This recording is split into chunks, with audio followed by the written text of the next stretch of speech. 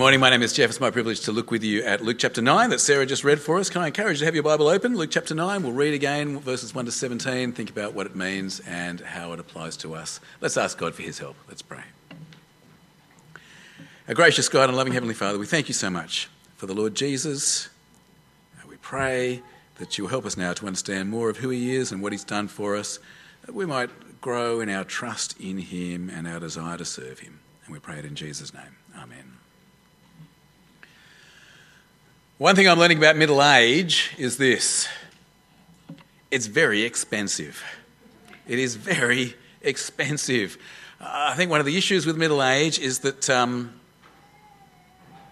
are all kinds of issues. A few weeks ago, Carmen and I went to see the Presbyterian denomination's financial advisor. He wanted us to review our superannuation and life insurance.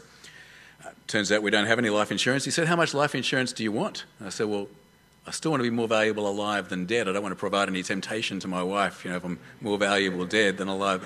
Anyway, we reviewed our superannuation and our life insurance. And as part of the process, he made us write down all our income and all our expenses, something we haven't done for probably 30 years or so, but we did as we were told. I was amazed at the amount of money that we burned through.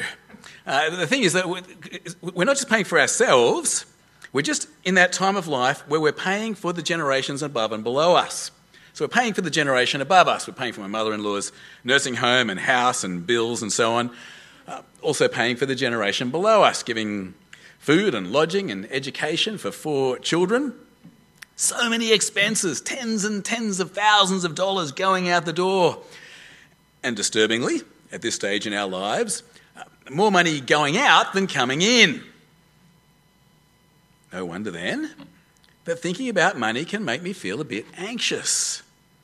As I watch our mortgage gradually get bigger rather than smaller, as a new bill comes onto my desk, it's easy to get stressed. It's also easy to get stingy. Even stingy about God's kingdom. So, for example, just any random example, Mission Month comes around. And the temptation is to skimp. The temptation is to put it off to a year when maybe we'll have less financial commitments. Do you worry about money?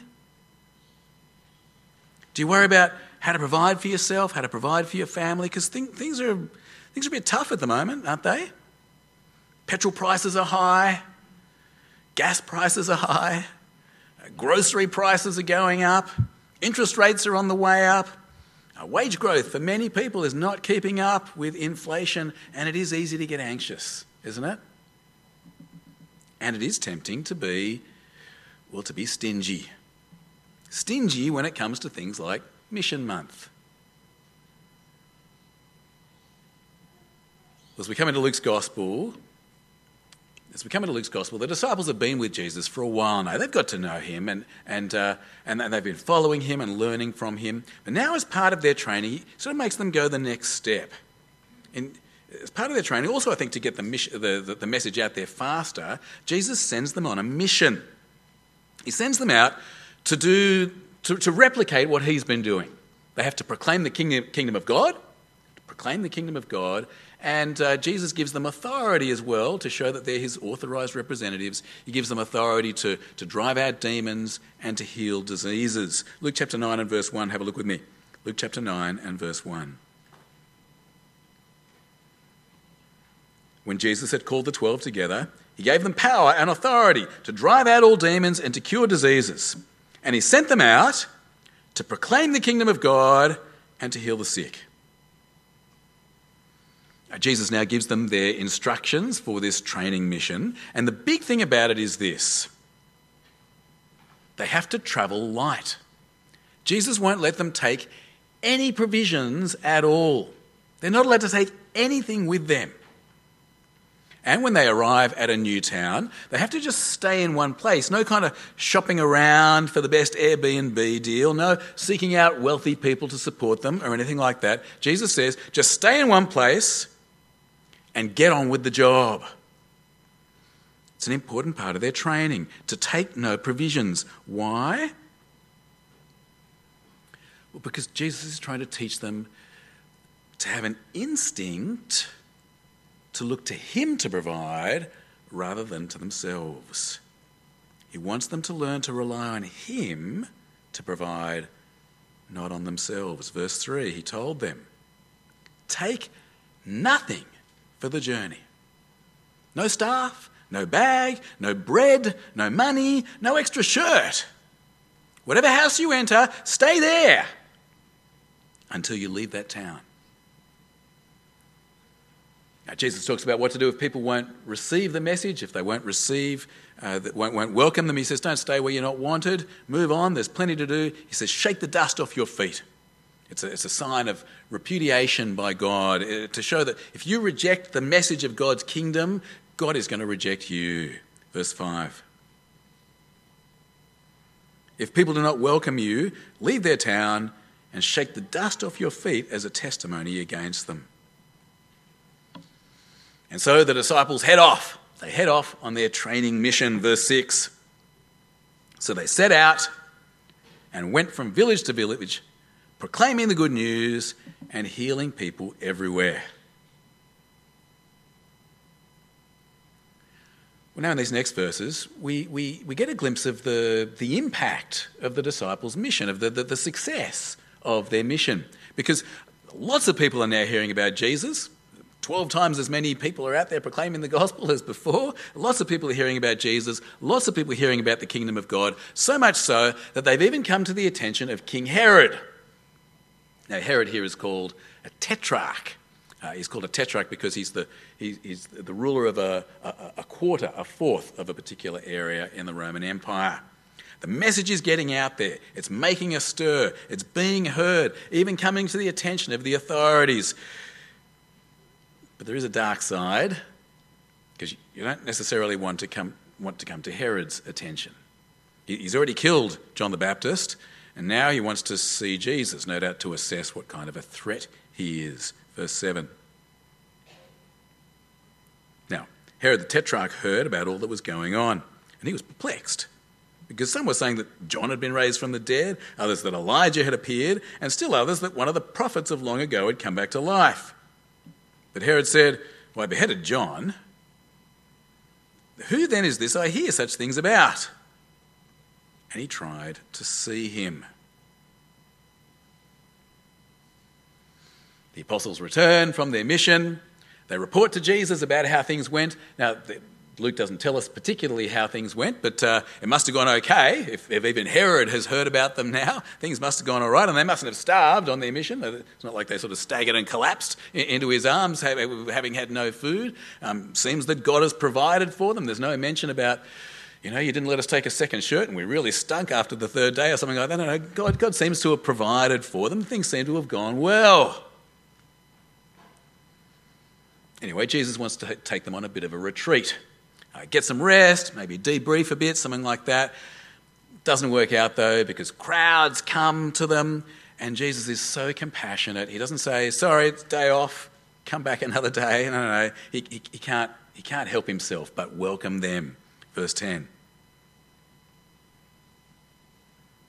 When the apostles returned, they reported to Jesus what they had done. Then he took them with him, and they withdrew by themselves to a town called Bethsaida. But the crowds learned about it and followed him. He welcomed them and spoke to them about the kingdom of God and healed those who needed healing. It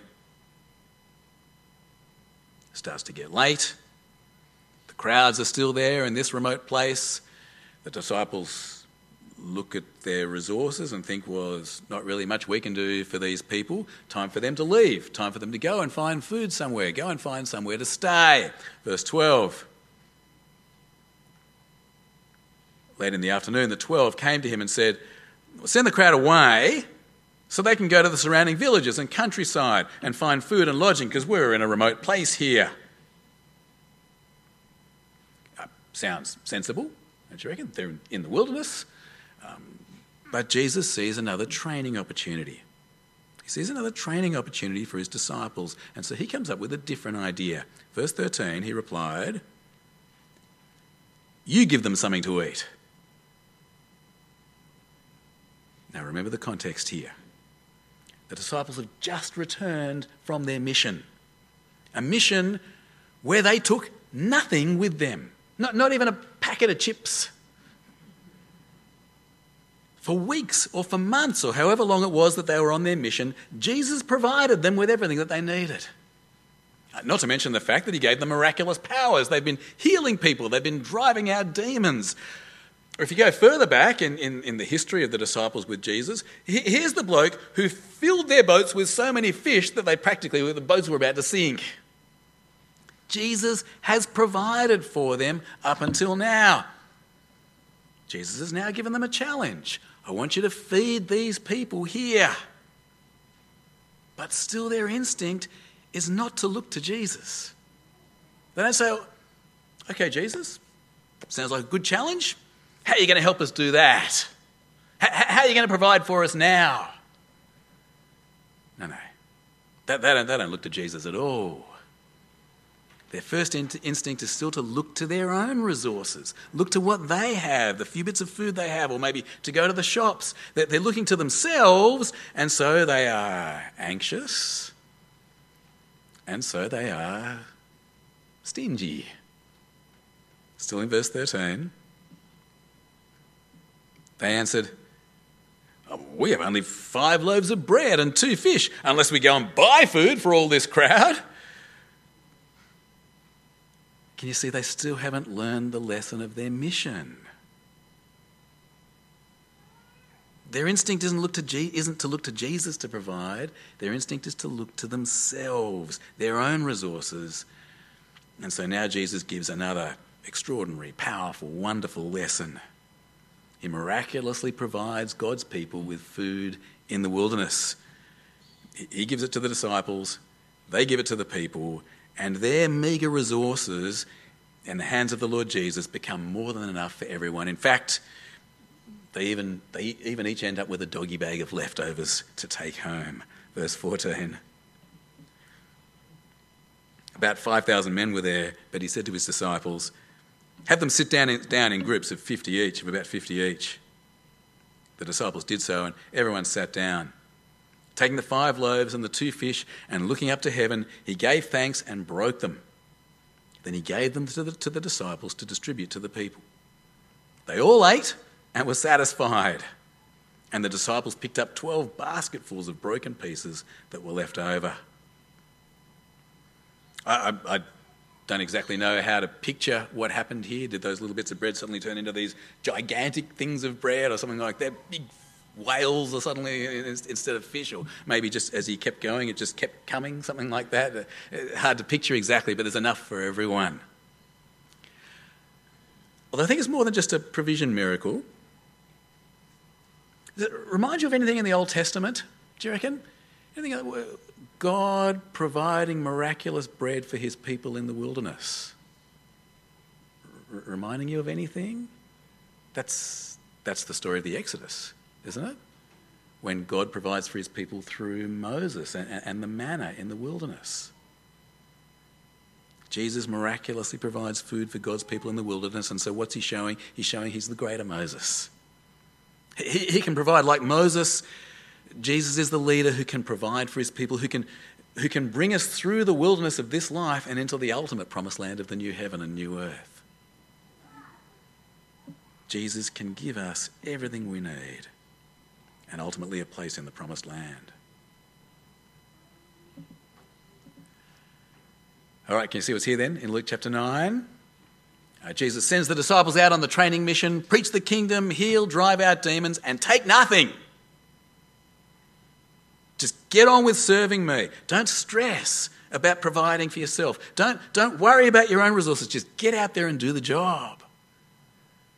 Now, the mission is a success. Even Herod gets to hear about Jesus. And Jesus does provide. He tries to take the disciples aside for a retreat. The crowds come. Jesus teaches and heals. He then says to his disciples, another test, another training exercise. I want you to feed this crowd. They don't know how to do it. They look to themselves again, anxious, stingy. But once again, Jesus provides. And not, half a loaf for each person. No. as much as anyone can eat, and basketfuls of leftovers. Jesus miraculously feeds God's people in the wilderness. So what's the big idea? What do you think is the lesson for the disciples here from their mission and from the feeding of the 5,000? Well, they need to learn that Jesus can provide, don't they? Jesus is bringing them, like Moses, to the promised land. He can provide this promised land for them, and he can provide for them on the way as they serve him through the wilderness on the way. Jesus wants his disciples to stop stressing and to get on with serving him. All right, well, let's think about what this passage means for us as people on this side of the death and resurrection of Jesus. How does this passage apply to us? Two things to say. Firstly, Jesus has provided for our eternity. And second, Jesus can provide for us in this life. He has provided for our eternity. He can provide for this life. Let's think a little bit more about each of those 2 points. Point number one is this. Through his death and resurrection, Jesus has made the ultimate provision for us. He has prepared, well, what are some of the images? He's prepared a place for us in the Father's house. He has given us a place in God's kingdom. He has established the promised land for us and given us tickets to the promised land. He has done what it takes for us to be with God forever. Jesus has provided for our eternity. Now, one thing I'm inclined to do as I worry about money and bills and so on is this. I catastrophize. I think, there is no way we can afford this bill. We're going to go bankrupt. My kids are going to starve. We'll be out on the streets. We'll be lying in the gutter. Am I the only one who is like this? Sorry if I am. Do you ever have that sense of catastrophe? As you look at your bank balances, you start to feel the whole world is crashing in on top of you. It starts to consume your thoughts. You lie awake at night worrying, how am I going to carry, how am I going to cope? It's nonsense, of course. It's nonsense. I mean, unless something terrible happens, like Russia decides to invade us or something like that, none of that stuff is going to happen. Unless you do something really stupid, like get addicted to heroin or spend all your money at the casino or something like that, you're not going to end up on the streets. We've got way more than we need. This catastrophizing bears no resemblance to reality whatsoever. But the thing is, even if our worst catastrophizing comes true, even if our worst fears come to pass, even if the worst case scenario happens, where does it end? It ends with us in heaven. Friends, in the scheme of eternity, it's just not as big a deal as we make it. I think a few thousand years in heaven, you'll have long forgotten that bill that you're so stressed about at the moment. So when we're starting to feel overwhelmed, we need to take a breath, step back, see the bigger picture. It's not just about me. It's about Jesus, and he has secured our eternity. He's provided us a place in heaven forever. Reminds me a bit of that parable that Jesus told. You know the parable of the merchant who's looking for pearls, and then he sees this pearl that it just is so valuable, and so he sells everything. You know, goes home, has a garage sale, sells all this stuff, sells the garage, sells the house, sells off the wife and kids, sells off all his clothes, and until finally he's left sitting in the gutter in his undies with this pearl in his hand and with a big grin on his face. Why? Because he knows that what he has in that pearl is worth way more than everything else put together.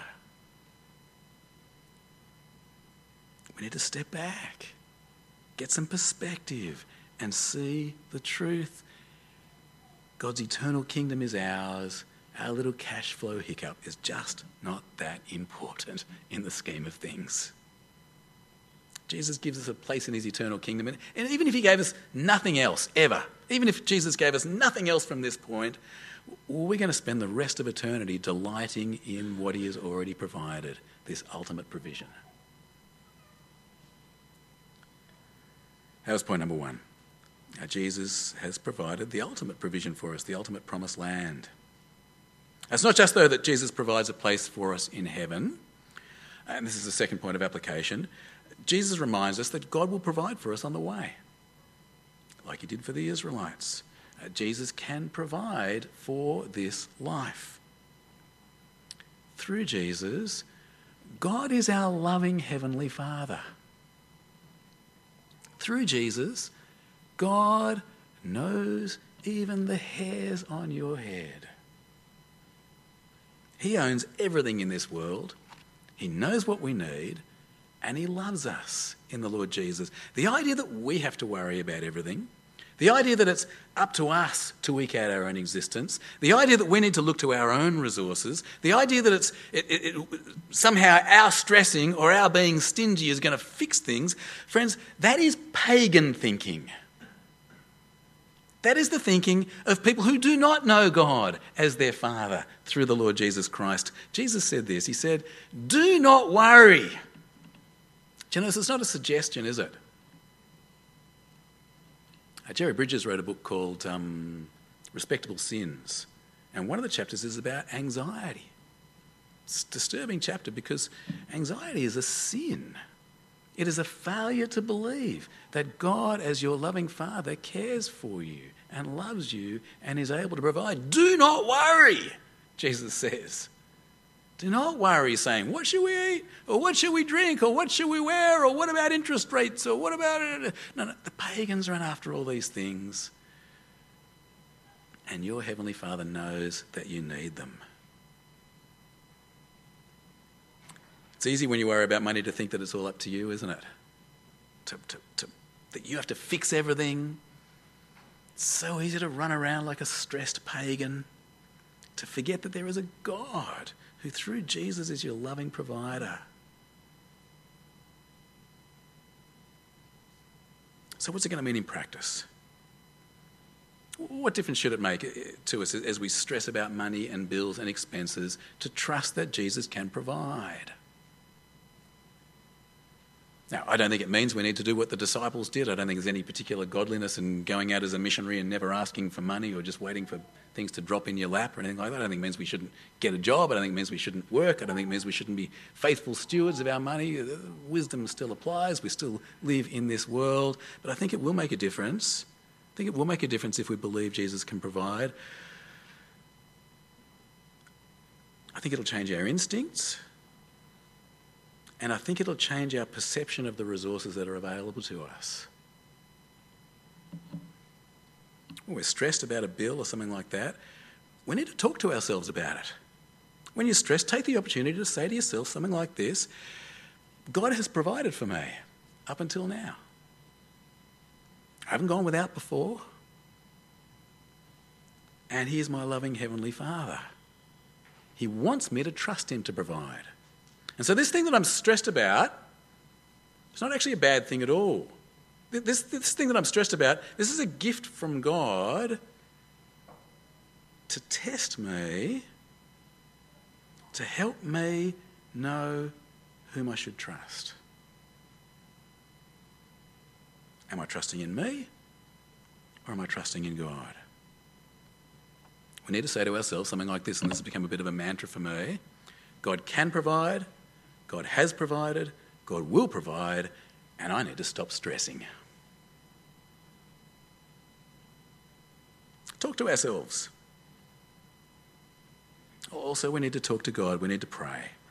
When we're stressed about bills or expenses or whatever, it is a good thing, it's a good instinct to turn to God, to say to God, Father, I look to you to provide, I trust you to provide, please give us what we need, and then to realise you're asking your Father who owns everything in the entire world. I remember one time I was extremely stressed. I've told you about this before, when my son Joel crashed his car, and it turned out that I'd messed up the insurance, and so the car wasn't insured, and the car he crashed into wasn't insured, and I ended up getting shingles. I was so stressed about it. But meanwhile, I have a father, an earthly father, who gave Joel the car in the first place, and who's a very wealthy man. And so after all the stress and all the anxiety, my dad went, don't worry about it, I'll pay for it. And he did. I was just looking in the wrong place and seeing my small resources instead of seeing the way bigger resources that were there. You turn to God in prayer, massive, inexhaustible resources are there. 2 points of application. Jesus has provided for our eternity, and Jesus can provide for this life. Just one more idea before we finish, though. Jesus doesn't just say stop stressing about the things of this world. Like with his disciples, he wants us to get on with serving him. He tells us, stop stressing about things of this world. Make serving me your number one priority. Let me read on from Matthew chapter 6 that we read before. Do not worry, says Jesus, saying, what shall we eat, or what shall we drink, or what shall we wear? For the pagans run after all these things, and your heavenly Father knows that you need them. It doesn't say, therefore, just relax. No, he says, but seek first his kingdom and his righteousness, and all these things will be given to you as well. Notice it's a whole different direction. You know the resources that your heavenly Father will provide for you, so get on with serving him. Get on with making him the priority. It's not just that we shouldn't worry like pagans. We should serve with generosity and with enthusiasm. We mustn't let our worries about money or bills get in the way of serving Jesus. We mustn't dedicate our lives to expanding our own resources, get on with chasing the stuff of this world and stop serving Jesus. Or if I might be more directly topical for a moment, we shouldn't let our financial worries cause us to be anything less than spectacularly generous with our missionaries this mission month. This mission month is another test for you and me. It's a test to see who we rely on. Are we seeking first God's kingdom? Or are we running around like pagans, stressing about money? Jesus has provided for our eternity, the ultimate promised land. Jesus can provide for us on the way. And what he wants us to do is stop stressing and start serving. Stop stressing, start seeking first his kingdom. I suspect it's going to be a few years before my family's cash flow improves. Maybe after the kids stop school and leave home and all that kind of stuff, we'll have a lot more money. I'm not looking forward to that. I certainly don't want that to happen. Much rather have them with me. I guess the other thing is my mother-in-law, perfectly happy that she's looking very healthy and looks like she's going to outlive me at the moment. I'm not looking for anything else. Not wishing for kids to go or parents to go. But meanwhile, this time is a good test. It's a good test. Do I believe that Jesus can provide? Am I looking to me? Am I looking to him? Am I stressing about stuff? Or am I seeking first God's kingdom? Let's pray. Heavenly Father, thank you so much that you have provided for us more than we can ever imagine in a new heaven and new earth through the death and resurrection of the Lord Jesus Christ. Please help us to delight in that. And thank you so much that you are, even now, our loving Heavenly Father who has counted even every hair on our head. Thank you that we are precious to you. That's your promise. So help us.